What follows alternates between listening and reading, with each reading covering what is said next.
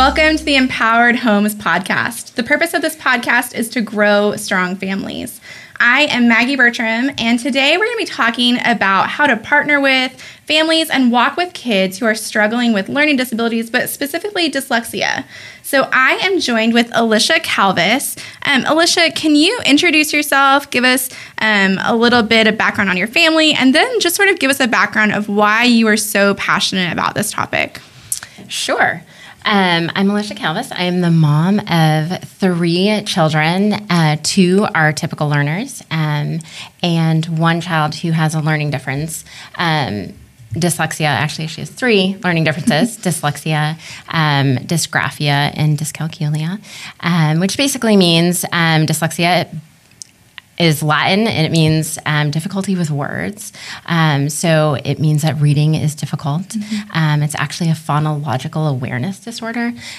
So understanding the phonemes and how words are created and made and lifting those off the page to actually read them is what causes it to be hard to read if you have dyslexia.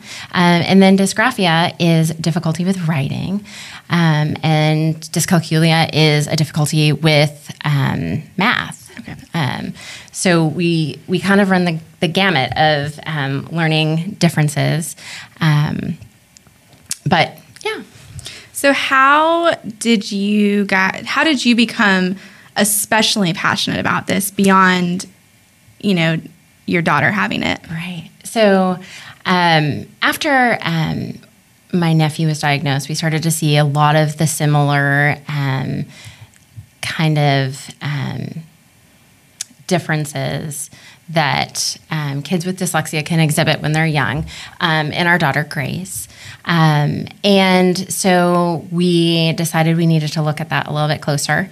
And that really kind of led us down this rabbit hole of understanding how brains learn to read and how we teach kids who have learning differences such as dyslexia how to read.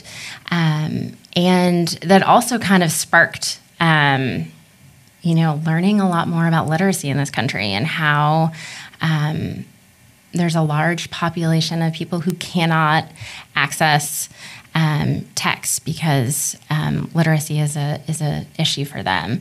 So through our daughter, we have kind of become very intimately aware of what it takes to teach your child to read. Absolutely. Yeah.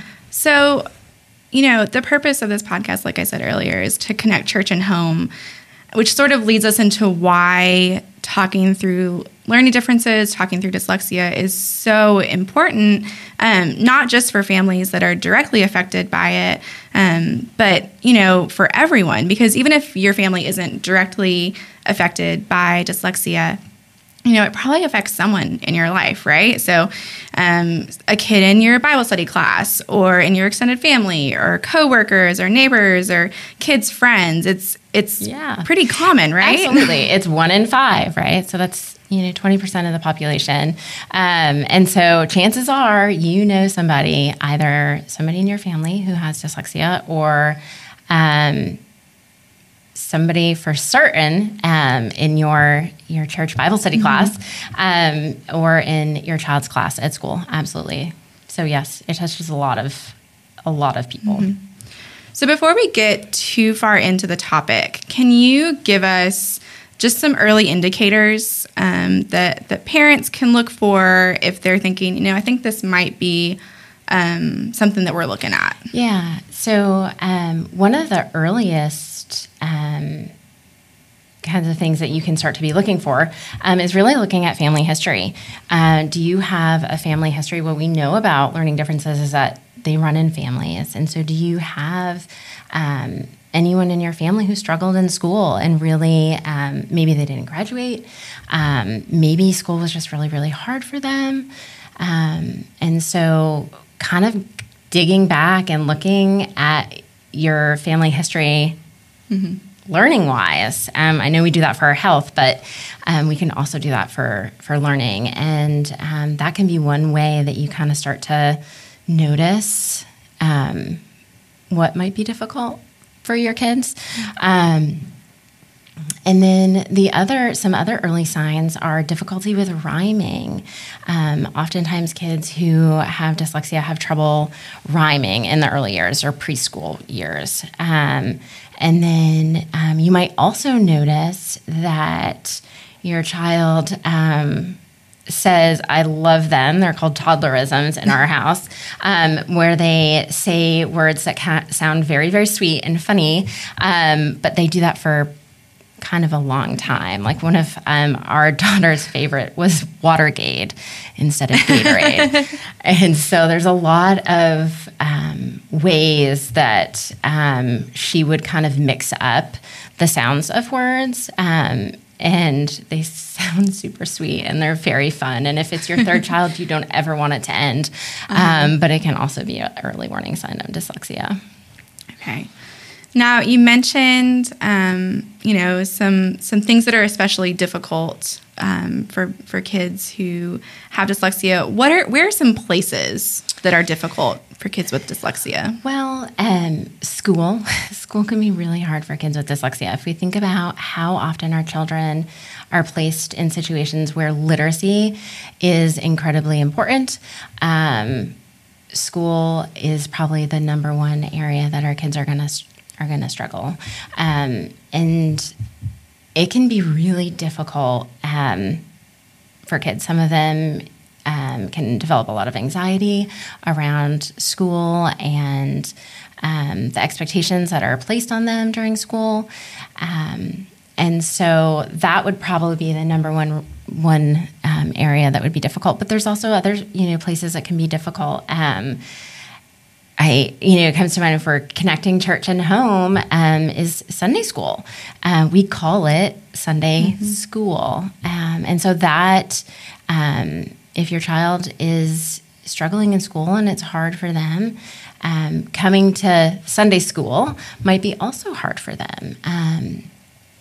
So there's definitely some ways that we can look at how to make that easier for our kids who have learning differences, like dyslexia.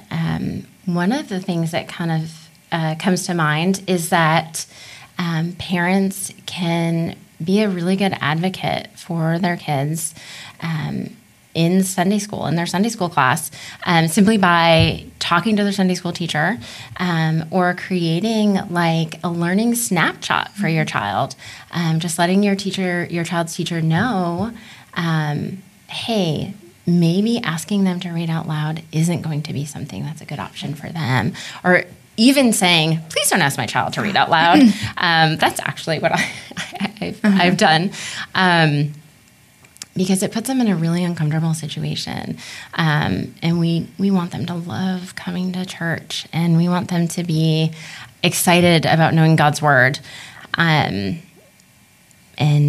so really making it accessible to them can be really helpful, not putting them on the spot. And so if we look at kind of advocating for them not to have to read out loud, another good way to advocate for them is to make reading the Bible accessible would be to allow them to access the text via, we're really blessed that we live during the time that we live, and we can listen on Audible and we can listen on YouVersion. And so allowing your child to access his word that way is a really great way to take the pressure off of them having to read, because that can be really anxiety provoking. And we don't really, we want kids to love God's word. And if words are hard for you, we want to take that away, make it easier for you to access his word. Yeah. Well, and we call it God's word, which right. I could imagine would be intimidating. Exactly. But we forget that a lot of the parts of the Bible were meant to be read aloud and listened to by people rather than read, because a lot of them weren't able to read. Right. And actually having it written is a fairly relatively new phenomenon where we can access that. So allowing your child to have it in an auditory way is, we call it ear reading. Yeah. I love that term. That's a great way to have your child be able to hear his word. So on the flip side of that, so we've talked about what parents can do. What are some things that like Sunday school teachers or small group leaders could do to specifically make church a welcoming place for kids struggling with dyslexia? I think those are really, really good questions. Because we as Sunday school teachers want more than anything to have our kids love coming to Sunday school and love learning about the Lord. And so making it a place that kids who have learning differences want to be and feel welcomed, and that they can experience his love, even though things can be harder for them, is really the goal of Sunday school, right? So that they know him and can grow closer in their walk with him.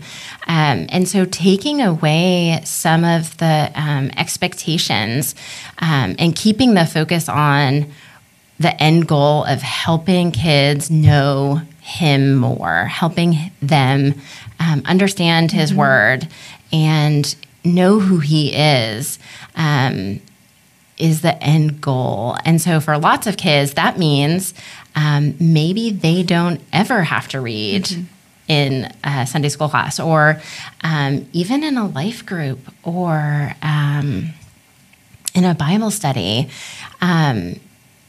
It's perfectly okay if you're a Sunday school teacher to read all of the text out loud for your students, so they don't have anxiety around those words. They're hard.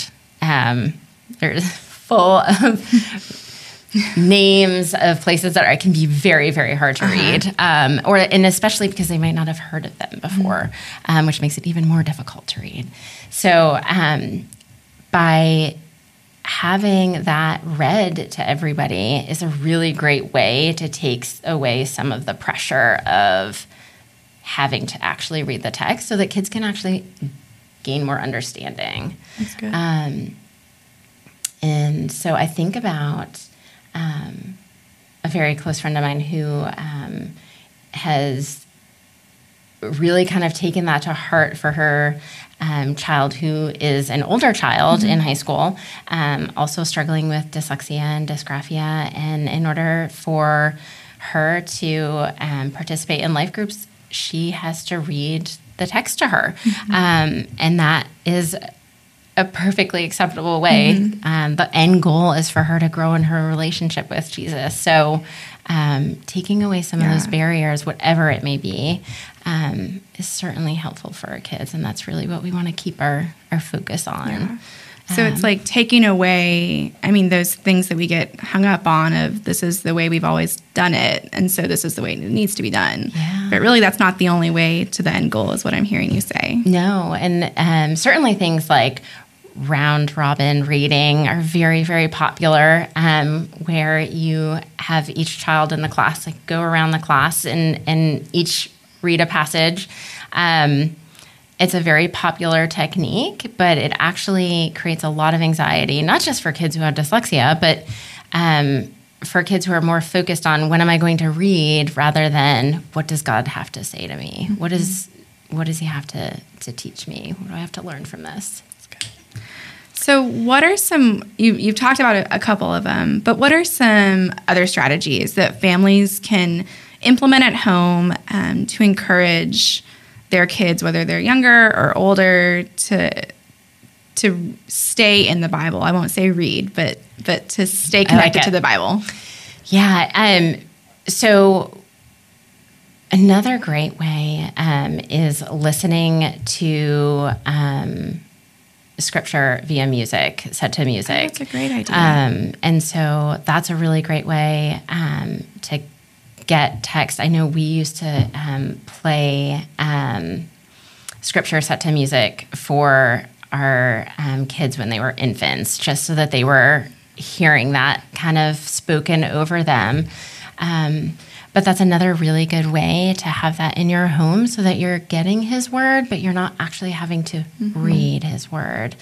And then also, like we kind of had touched upon it before, but ear reading and listening to the text that way is probably my two favorite ones, I would say, especially for people with learning differences. Yeah. Music is really helpful to hear it sung. That's such a good reminder. It helps get it to your memory. And I know before we were recording, you were talking about a chart that sort of helps with Bible versions. Can you touch on that a little bit? Yeah, so the NIRV is a third grade reading level text. So that would be the easiest text for anybody, not just a child who has a learning difference, but for all of us. If we're looking at the easiest text to access, that would be probably the easiest for us to be able to read.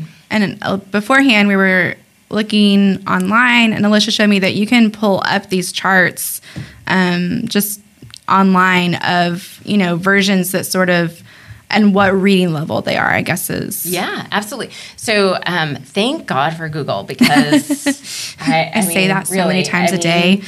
What would we do? Yeah, so quick little Google search gives you the reading levels of all of the different versions of the Bible, and so you can kind of look and see what would be a good one for your child. But I would suggest looking at reading levels that are a couple years below,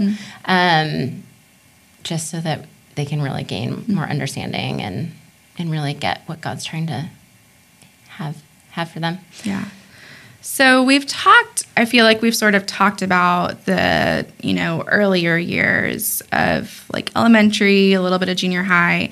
What is dyslexia, just like in a snapshot, what does it look like, through high school, through college, adulthood?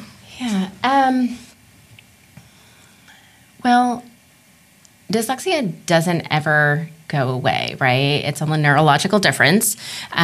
So you're not going to grow out of it. You can certainly,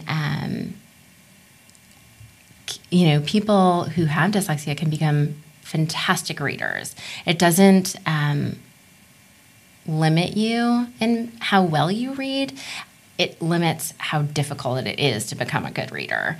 And so I think that that sort of follows you into adulthood. And so even as an adult, I find the best way to access text is by listening to it.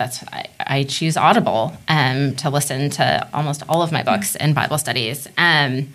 So that's a great tool that we have as dyslexic adults. But it can be the sort of thing that doesn't leave you. I know adults who have dyslexia who struggle in the Bible study setting because they don't want to get called on to read.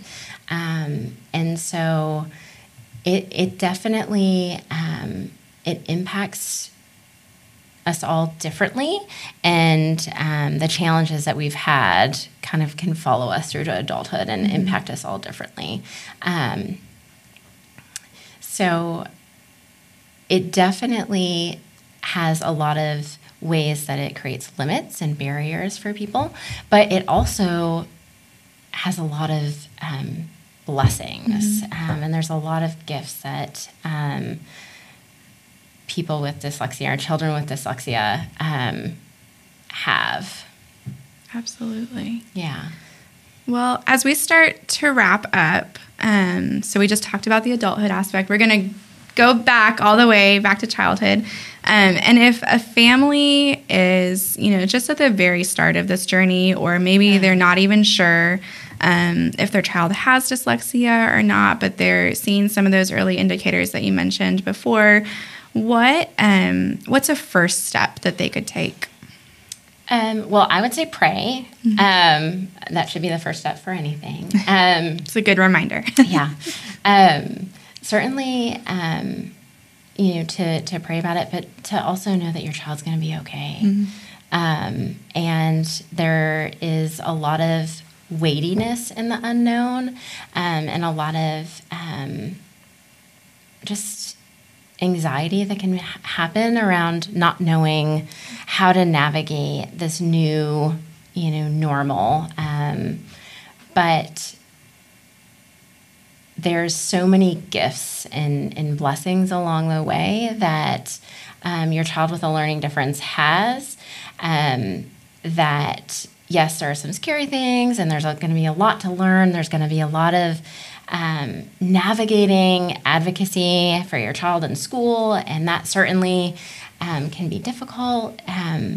But in the end, your child's going to be okay, and there's a lot of resources out there for parents, for families, and for children.